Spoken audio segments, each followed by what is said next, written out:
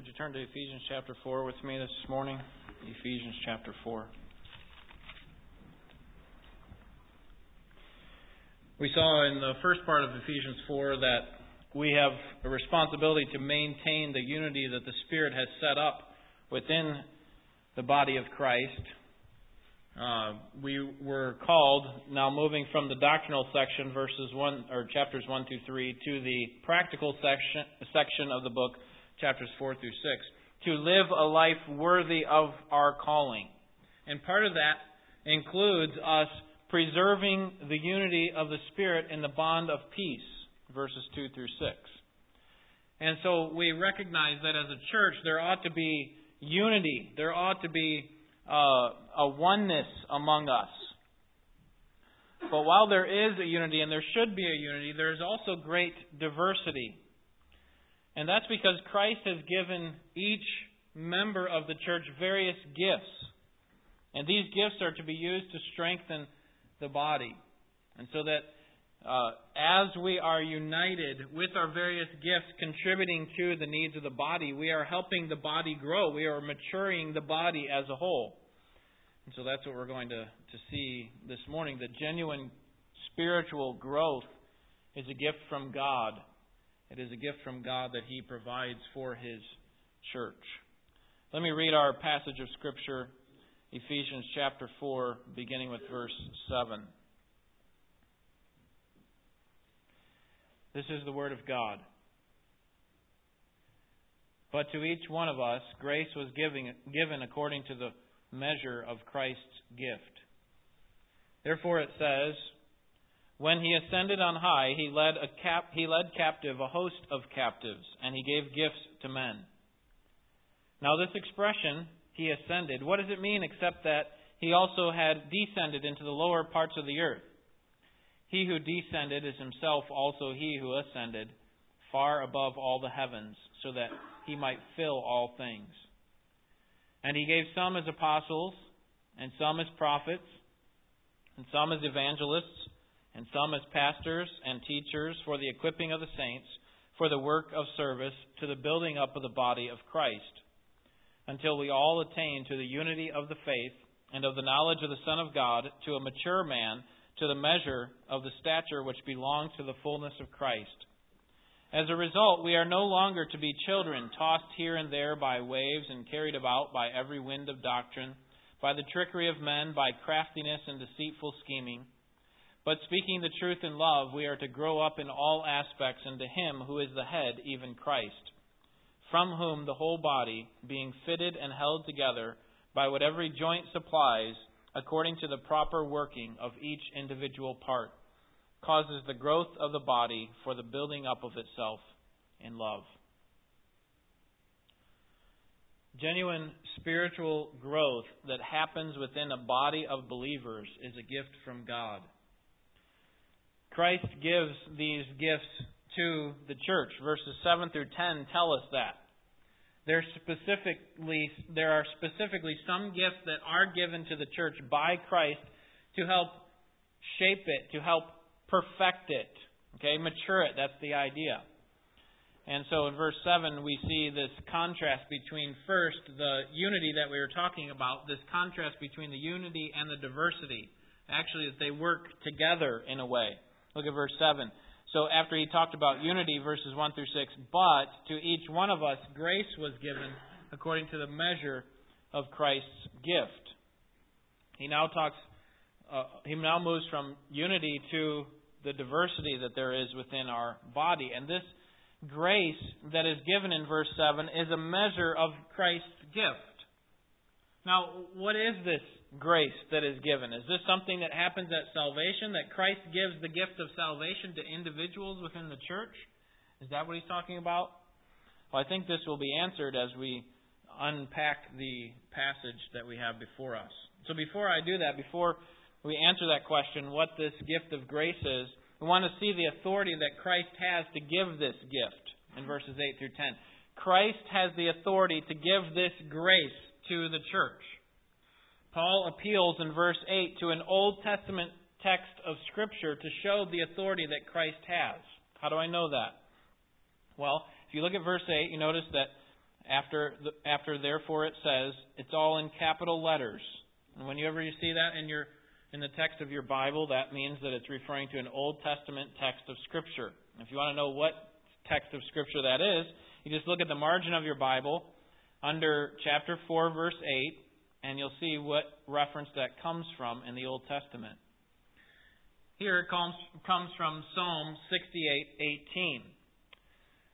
We're not going to turn there, but Psalm 68 is what is known as a song of ascent.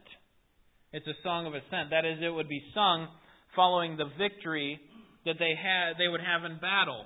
And if you know anything about the geography, the topography of Jerusalem, you know that Jerusalem is set up on a hill, a few thousand feet above sea level. And so in order to get to Jerusalem, you would always go up to Jerusalem, and so that's why they call it a song of ascent. You would always be ascending to it. So they're coming back from battle, having won, and they're singing this song of victory on the way up to Jerusalem. Think about all the spoils that they have won from the war and bringing back the former captives. Look at the verse 8. Therefore, it says, when he ascended on high, he led captive a host of captives, and he gave gifts to men.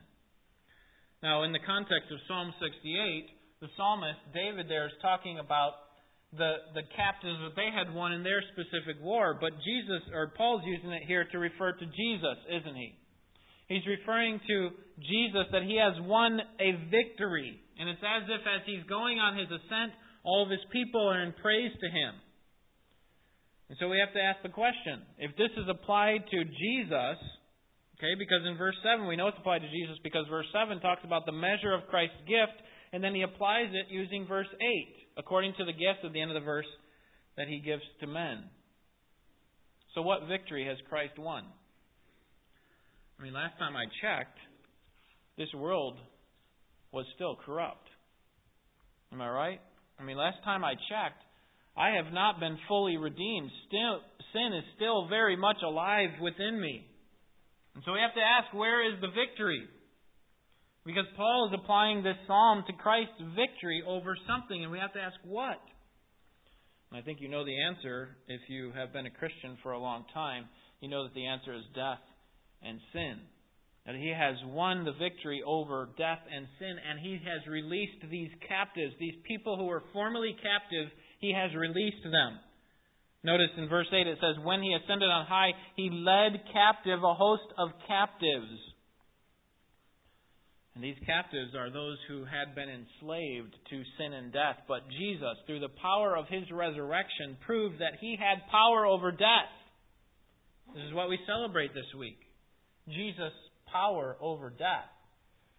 And specifically, the death that we had, that we were experiencing spiritually. We were spiritually dead, Ephesians chapter 2. And we also have we have seen Jesus' victory over sin, that is, the power of sin. We once were held captive to sin, but Jesus now is leading us out, leading us former captives.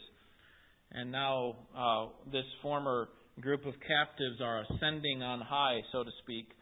And then the last part of the verse 8, he gave gifts to men.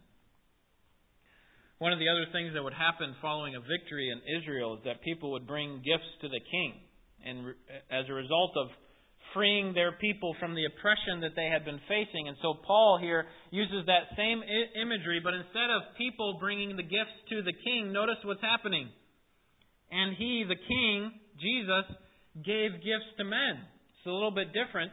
He's using the same imagery that there are gifts being given, but he's switching the source of the gifts to show that Christ, the king, is the one who's given the gift, who is giving the gifts to us.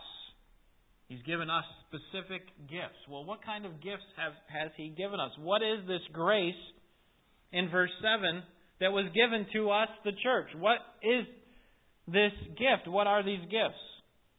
Well, Paul explains the fulfillment of this psalm in verses 9 and 10. And he shows the authority that Jesus has to give these gifts. We're going to have to wait till verse 11 to find out what the gifts are. In verse 8, he told us that his ascension implies that or we see the ascension in verse 8, when He ascended on high. But in verse 9, He tells us that ascension assumes something else. If Christ ascended, then that implies that He must have what? Descended. Look at verse 9. Now this expression, He ascended, what does it mean except that He also had descended? And He descended to the lower parts of the earth.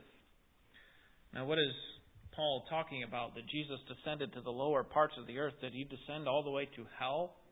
Is that what this text is saying?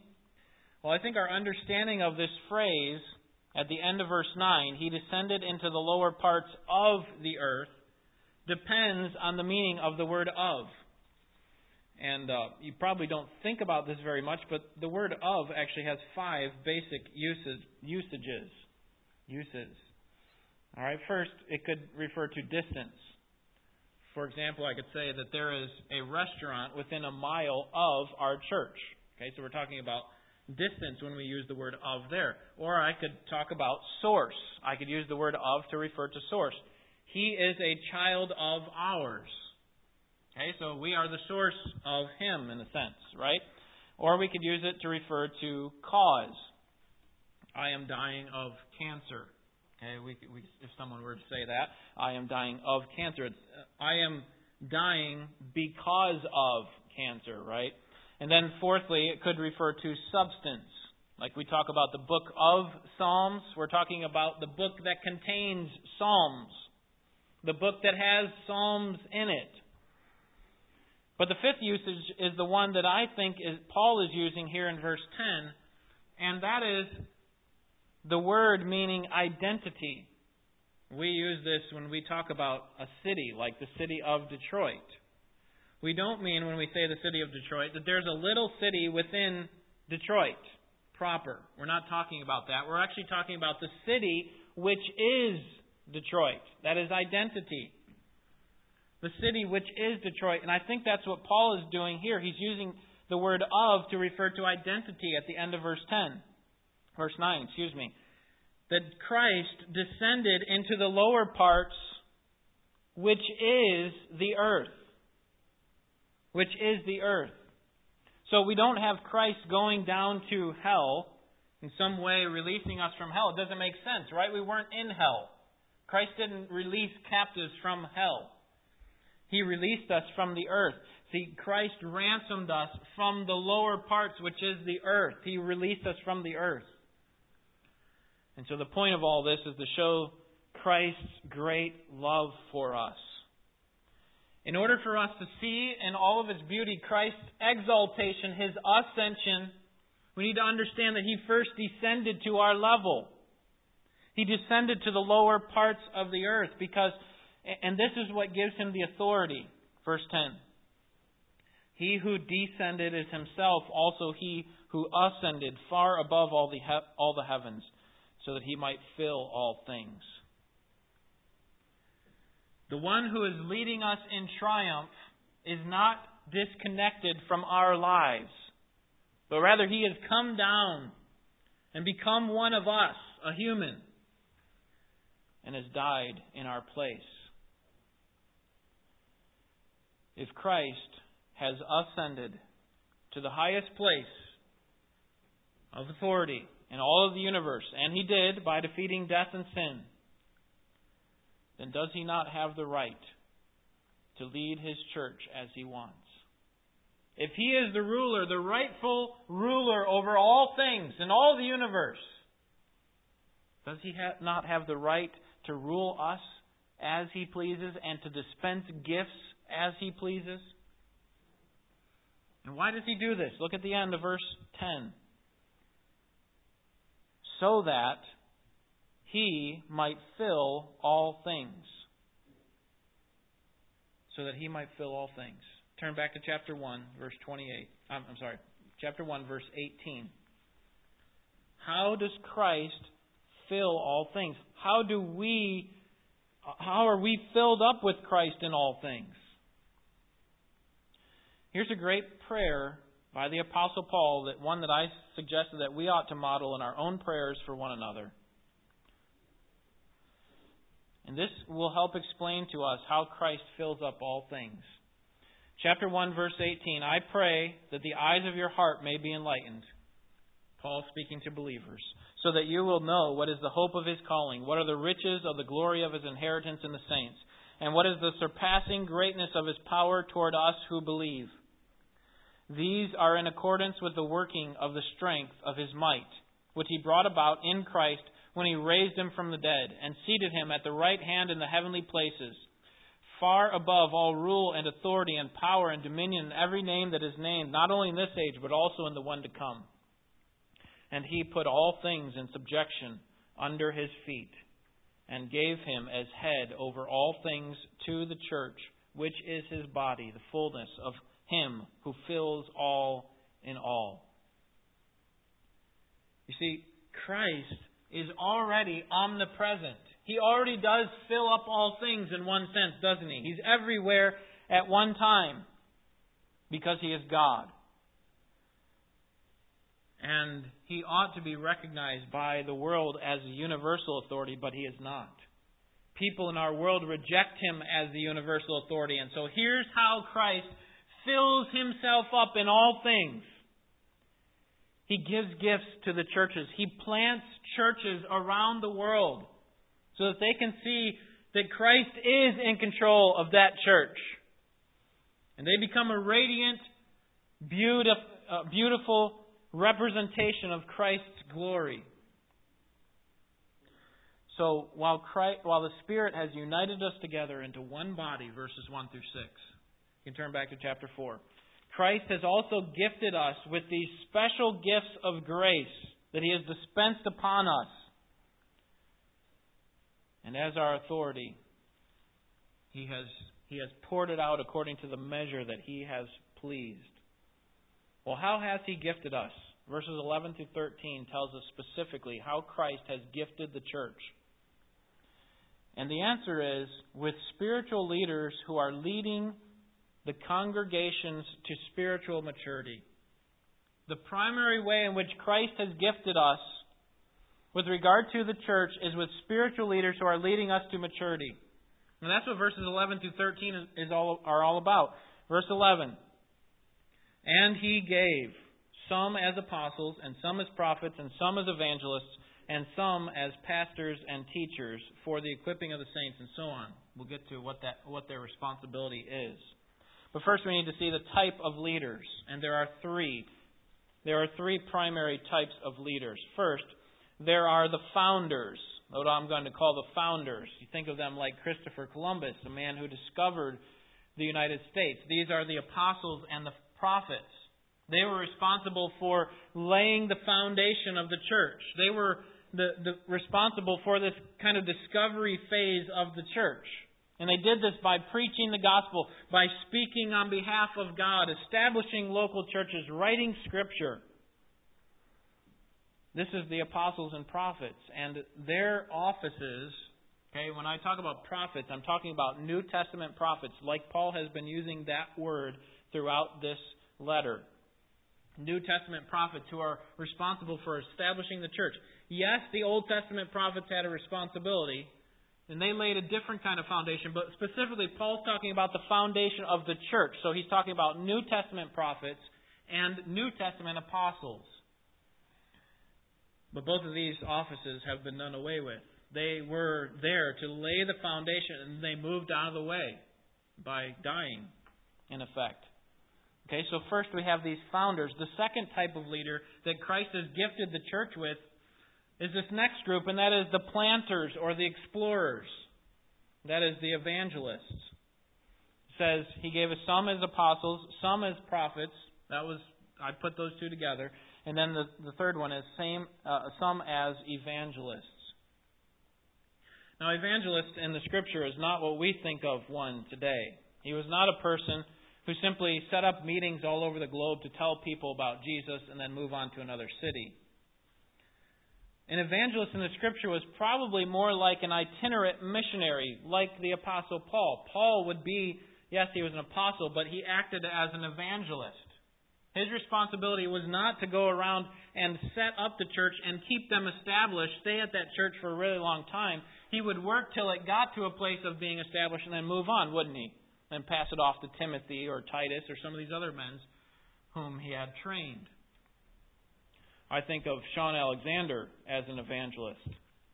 Paul and I got the opportunity to meet him when we were down in Brazil and have dinner with him and his wife Donna. Sean Alexander was on a team with Mike Jewell for years, a church planting team. And Sean would go about, find the strategic locations within a city, and he would announce the truth of the gospel to people who hadn't heard before. And he would see people saved, and the church would start to take on an infant form. Then his brother, Ed Alexander, who's also down there, he's now leading a college down there, a Christian college. Ed would come along with Mike Jewell, and they would come, and they would be the ones who would establish it even further.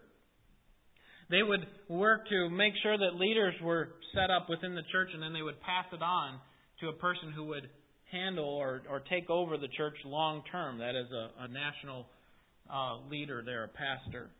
While they were doing that, Ed and Mike Jewell were doing this, Sean would move on to another location. And he would spend some time there in a strategic location to spread the gospel, tell them about Christ.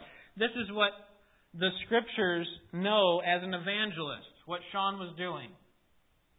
And so these men are responsible and helpful even in our day. This hasn't gone away. We need itinerant missionaries, people who set up and establish works in infantile form and then pass it on to qualified leaders who can take it the rest of the way. So the way that Christ has gifted the church is this first type of leader is a founder, the apostles and prophets, and then the people who lay the foundation. And the planters, the one who are actually getting in there and planting the seed a little bit farther. And then finally you have the cultivators, or the governors, and that is this last category. Notice how Paul sets this category apart, some as pastors and teachers. Now, we might want to break that down into two categories and say that Christ has given some as pastors and some as teachers, but that's not what the text says. If you look at the construction of the whole verse, some as apostles, category 1, some as prophets, okay, that's category 1A, I would say, some as evangelists, and then some as pastors/teachers. Christ has gifted the church with those who have a responsibility to pastor, to shepherd, and to teach. The idea of a pastor or teacher has the idea of leading properly, of further establishing a church, of further cultivating growth. The word pastor can also be translated as shepherd, as it is in Acts chapter 20. He has a guiding function. And if you think about it, the office of pastor within a local church is unique to all other organizations. It is unique to all other organizations. Now, let me be clear. Part of the responsibility of the pastor is to manage people, and we need pastors who can manage things well. 1 Timothy 3, he has to be a manager of his own house well. So if he can't do that, how can he manage the church of God? But when I say that the pastor is unique to the church, in that it's unlike any other organization, I mean that the pastor is much more than a manager, isn't he? You could take the best manager of people in American business, and he would not be equipped to minister among Christ's body. Alan Mullally, the president of Ford Motor Company, is a man for whom I have great respect because of his ability to ingeniously reform companies. But if you were to put him, I assume he's not a Christian, if you were to put him in the smallest Bible-believing church in our country, he would not be adequate to minister because he's not gifted to know the Scriptures, know the significance of the Scriptures, or to teach them. In other words, the reason that pastors are so unique, the reason that pastors pastor, and they do it well, has a direct connection with their ability to understand and to dispense the meaning of the Scriptures. And the church of Jesus Christ seems to be, in our day, in many ways, in a troubled state. And part of the reason for that is because we as congregations have unwisely hired good managers instead of good Bible expositors, good pastors. And you go to the latest mega church around, and you'll find that they have lots of men who are in a leadership position who manage well. They know how to manage people. They know how to motivate people. But they're not gifted in understanding the Scriptures. And what our churches need is not an eloquent person who can motivate people. We don't need a guy who has even 2 or 3 years worth of sermons that work in one place and then he moves on to another place and use them all over again. We need pastors who are gifted in understanding the Word of God and who are able to teach in such a way that people can understand it and can respond to it as if God were speaking Himself. This is what our church needs. We need pastors who set their minds not to climbing the corporate ladder. And I'll just use this church to put on my resume so that I can make it to another church that's a little bigger. But we need pastors who are staying in one place for a long time, who are constantly exposing the Scriptures to the people of God so that they can be fed with real food. And so they can see what God wants, not what they want. And so Christ has gifted churches with qualified people who can do this. Who can take the Word of God and present it in such a way so that it becomes nourishment for Christians who need it. Think of these offices in progression. The church, at its inception, needed what? It needed the apostles and prophets, right? But then after they can move out of the way, now all we need are these next 2 offices. Evangelists, itinerant missionaries, people who can establish the work initially. And then also men who are going to stick around for a long time and do the work of ministry. Certainly, Christ has gifted our church and churches in general with more than just these leaders. But here's the one that Paul pulls out and sets up and puts on display for the church. Certainly, the church has been gifted with deacons. We believe that the deacons of our church are a gift from God. And He has gifted the church with every member, as we're going to see in verses 15 and 16. But Paul's point is that these specific gifts, these leaders, were given to the church to teach and preach the gospel and to operate in such a way to be Christ's representative head on the earth. Now, we need to move quickly to the responsibilities of leaders here in verse 12. The responsibility of leaders. We've seen the type of leaders, now the responsibility for the equipping of the saints, for the work of service, for the building up of the body of Christ. In order to understand the responsibility of leaders, we need to see the structure of this verse. I have always understood this verse, and I've preached it, that this is the pastor's job is to equip the members of the church to do the work of the ministry. But now that I've studied this more carefully, I believe that I understood this passage wrongly. And instead, and part of my reasoning is because I didn't understand the structure of the verse in verse 12, and I wrongly understood the word equipping. So let me just show you the structure of the verse first. Well, you need to see that there are 3 responsibilities, not one responsibility for the pastor.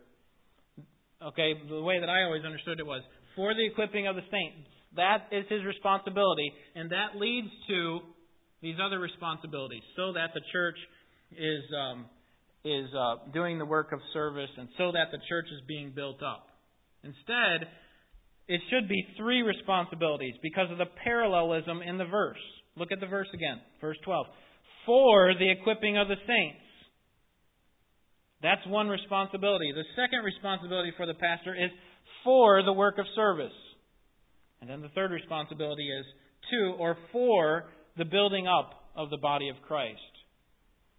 The pastor's responsibility is to equip the saints.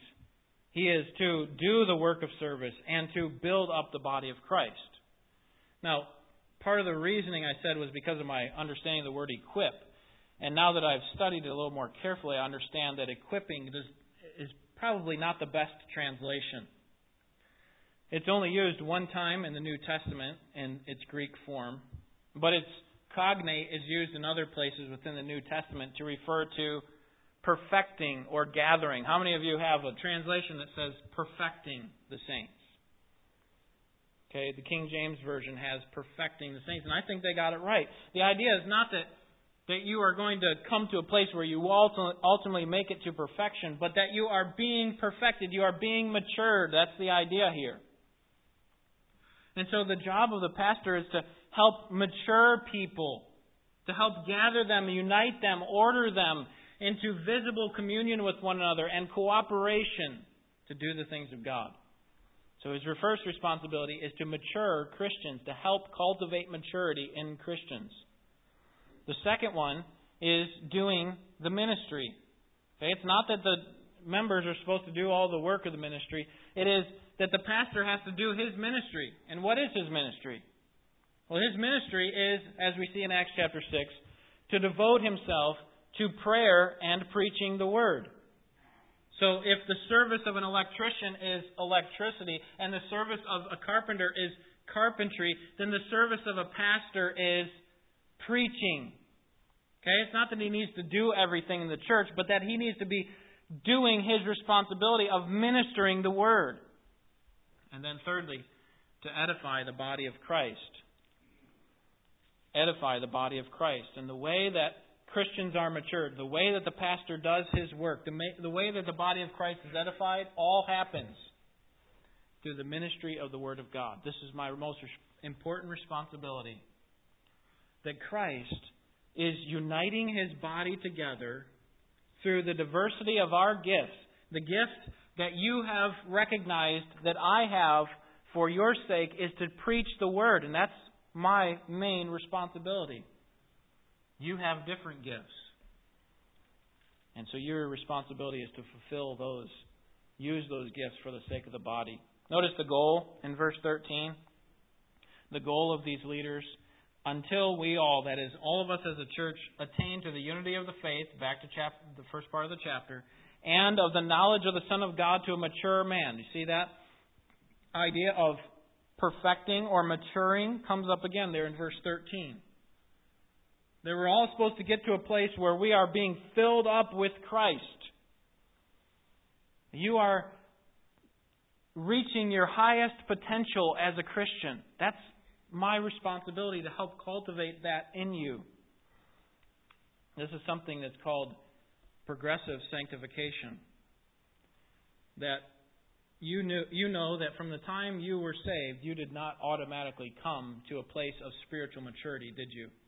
And you know that even now you are not at a place of full maturity. But that you still have room to grow, as I do. And so we're all moving towards this goal of being more and more matured. Perhaps an illustration would be helpful. As a 6-year-old child, we may have been mature for our age, right? We may have done all that we were expected to do as a 6-year-old. We may have been as mature as we should have been as a 6-year-old, but were we all that we could be as a human, as a 6-year-old? We still had a lot to learn, didn't we? We still hadn't learned how to drive. We still hadn't learned how to keep our mouth shut when we needed to keep our mouth shut, and when to talk when we were supposed to talk. We didn't learn how to think carefully.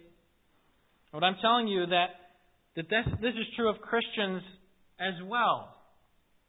That we may be all that we should be for how long we have been a Christian, but we're not all that we can be or all that we would be if we allowed Christ to continue to change us. We have a lot to learn. We need to learn how to stand up in trials. We need to learn how to speak when we ought to speak and when to hold our tongue when we ought to hold our tongue. We need to learn better to know God's Word. Isn't that what the text says? Look at the end of verse 13. So that we would all reach the place of a mature man, to the measure of the stature which belongs to the fullness of Christ. See, that maturity takes time and work. And one of the gifts that God has given to churches is pastors who are equipped to be able to expose the Scriptures and speak on behalf of God and be able to cultivate spiritual growth and maturity. The look of spiritual maturity is found in verses 14 through 16. The look of spiritual maturity, and that is mutual edification. When the church is properly maturing and growing, it will not look like a bunch of Christians who are out on islands doing their own thing, growing individually, but rather as a group growing together, helping out one another, contributing to the needs of one another. Notice verse 14. As a result of Christ giving us these gifts, we are no longer to be children, tossed here and there by waves and carried about by every wind of doctrine, by the trickery of men, by craftiness and deceitful scheming. Do you ever feel that way? Like you're being tossed about? You hear something from one person, sounds like it's truth, and then you hear from another, and oh, actually that sounds like truth, and you feel like you're being bounced back and forth. What is truth? One of the gifts that Christ has given to the church is, yes, pastors, but also one another to be able to speak the truth to one another in love. Look at verse 15. Instead of being bounced back and forth, instead we are speaking the truth to one another in love, and we are growing up in all aspects into Him who is the head, even Christ. Here's what spiritual maturity looks like. It looks like every single member of our church speaking truth to one another in a loving way. See, immature people don't do this. They don't speak the truth in love. They do maybe one or the other, but they don't do both. They may speak the truth, but they do it in a very harsh way. They beat it over the person's head, and that is an immature thing to do. But as maturing Christians, we are speaking the truth to one another in a loving way. Other immature Christians just love people. Okay? Hope you understand I'm being facetious with that, the way I'm using that, because true love is not ignoring the truth. They're all squishy and adoring to people and ignoring the truth. We're going to ignore all the sin that's going on. But here's what Paul is saying. If we're going to grow up into all aspects, into our head, who is Christ, then we need to learn to speak to one another both in a truthful way and in a loving way. And aren't you thankful for people in your life who have done that, who have modeled truth speaking to you in a loving way? Is there any more helpful way for you to see your sin than for someone who came to you in love and spoke the truth to you? This is what we ought to be doing with one another. And as we're doing this, we need to recognize, verse 16, that all of this maturity is sourced in Christ. Verse 16, from whom, that is Christ, the whole body being fitted and held together by what every joint supplies, according to the proper working of each individual part, causes the growth of the body for the building up of itself in love. Don't be confused about my role as your pastor. I cannot force you to become spiritually mature. But God has gifted me, I believe, and with your choosing of me, I believe that you also recognize that I've been gifted to cultivate spiritual maturity within you. But I can't make you spiritually mature. No other member of the church can make you spiritually mature. But we can cultivate it in one another, can't we? We can cultivate spiritual maturity in one another. And this is part of what it means to live as a body. It means contributing, using the gifts that we have to help the needs of others. I'm not talking about financial gifts. I'm talking about spiritual gifts. How has Christ gifted you? Are you a hospitable person? Are you a person who prays? Are you an encourager? Obviously, we all need to be doing that, but you recognize that Christ has gifted us especially in some of those areas, hasn't He?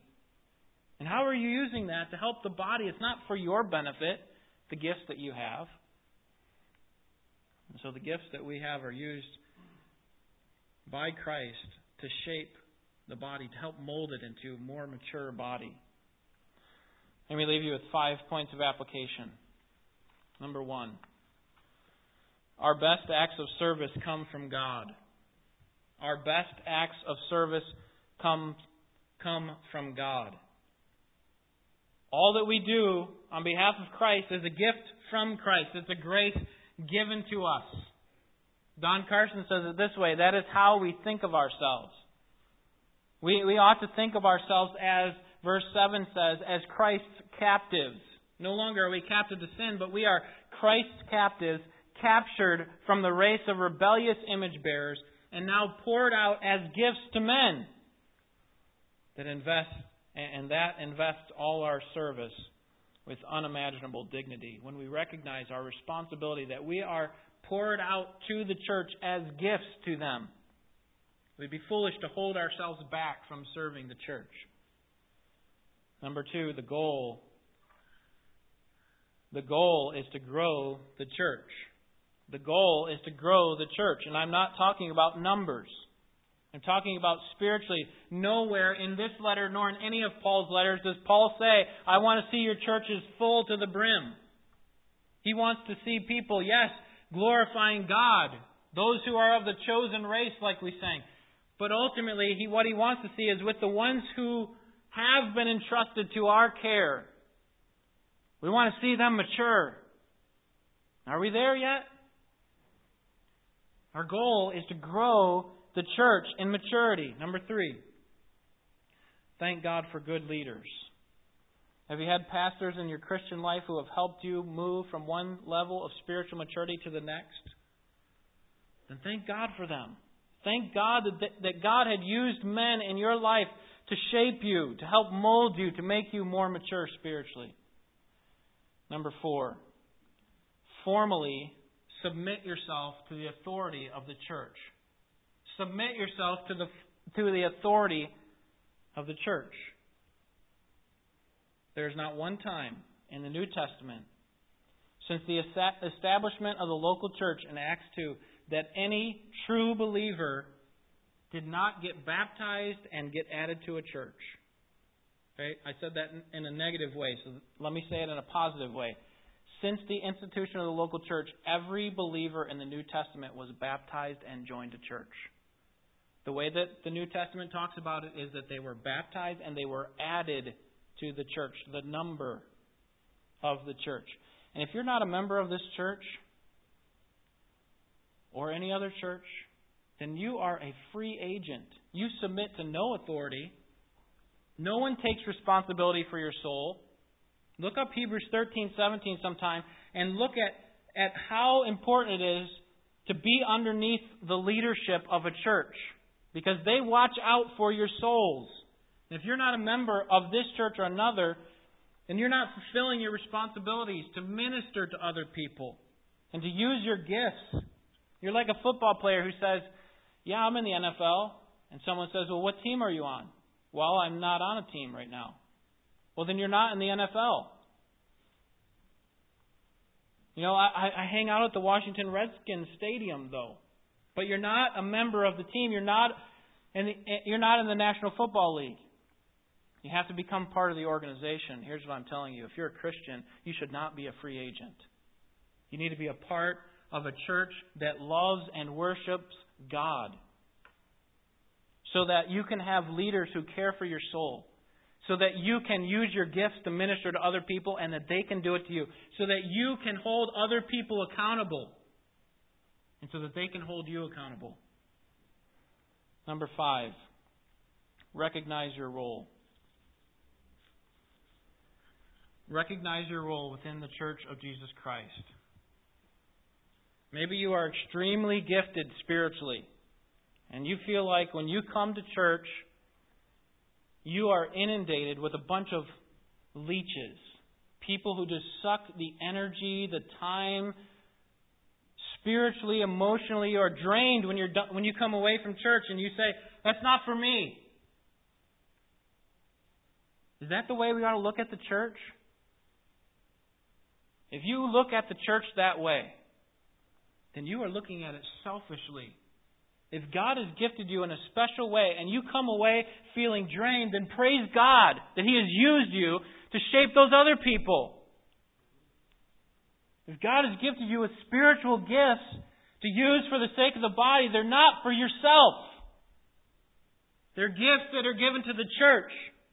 Spiritual gifts that are in you need to be used for the church. It would be like me telling my son, here's some money. I want you to spend it on things that are needful for our house. And instead of doing that, he uses it to save up to move out or to start his own retirement fund or to buy a bike. See, we have been gifted with certain gifts, and if we're not using them for the sake of the body, if we're not being spent for the sake of Christ, then shame on us. Christ has gifted us to use our gifts and to be used by other people for the sake of spiritual maturity. How different would our church be if you individually responded to every person with truth in a loving way, with using your spiritual gift? The best way that you can get involved in our church is not to get your name on some program that we have. It's not to necessarily, be out there in front of people, but it is to speak the truth to one another in love. Use your spiritual gift to help shape and cultivate spiritual growth within this body. Wouldn't our church be a great place if every one of us committed to do that? Let's pray. Father, we are so grateful for the people you have used to shape us. Thankful for the gifts that you have given to this church to help mold us and to shape us into spiritual maturity. May we not buy into the world's model of simply growing in a numeric way. Certainly we want to see that. We want to see more people who have been called by you fill up this place and praise your name. We hate to see people who just spend their Sundays and their weeks not praising you. So we want to see more people, but ultimately we can't control that. And if we make that our primary goal, we will compromise the truth of Scripture in order to get more people. Instead, we want to measure our success at this church with faithfulness to your word. And so we commit ourselves to it. We commit our bodies and ourselves, our minds to you. Use us in whatever way you please. Use us to shape the people within this church, to influence them for spiritual good. Thank you for the godly people within this congregation who have loved and helped shape me. I pray that you would help me to be worthy of the calling that you have called me to, and that you would cause us all to do the same, so that we would be unifying, we would be a part of unifying growth in this body. And when we do, we know that it will bring great praise to you. We certainly seek to bring praise to you, but we could do it even better. We could grow even more as a church, and so help us. We pray. Give us wisdom in the circumstances of life, and help us to gladly give ourselves for the sake of Jesus Christ, who gave all that He had for us. We pray in Jesus' name.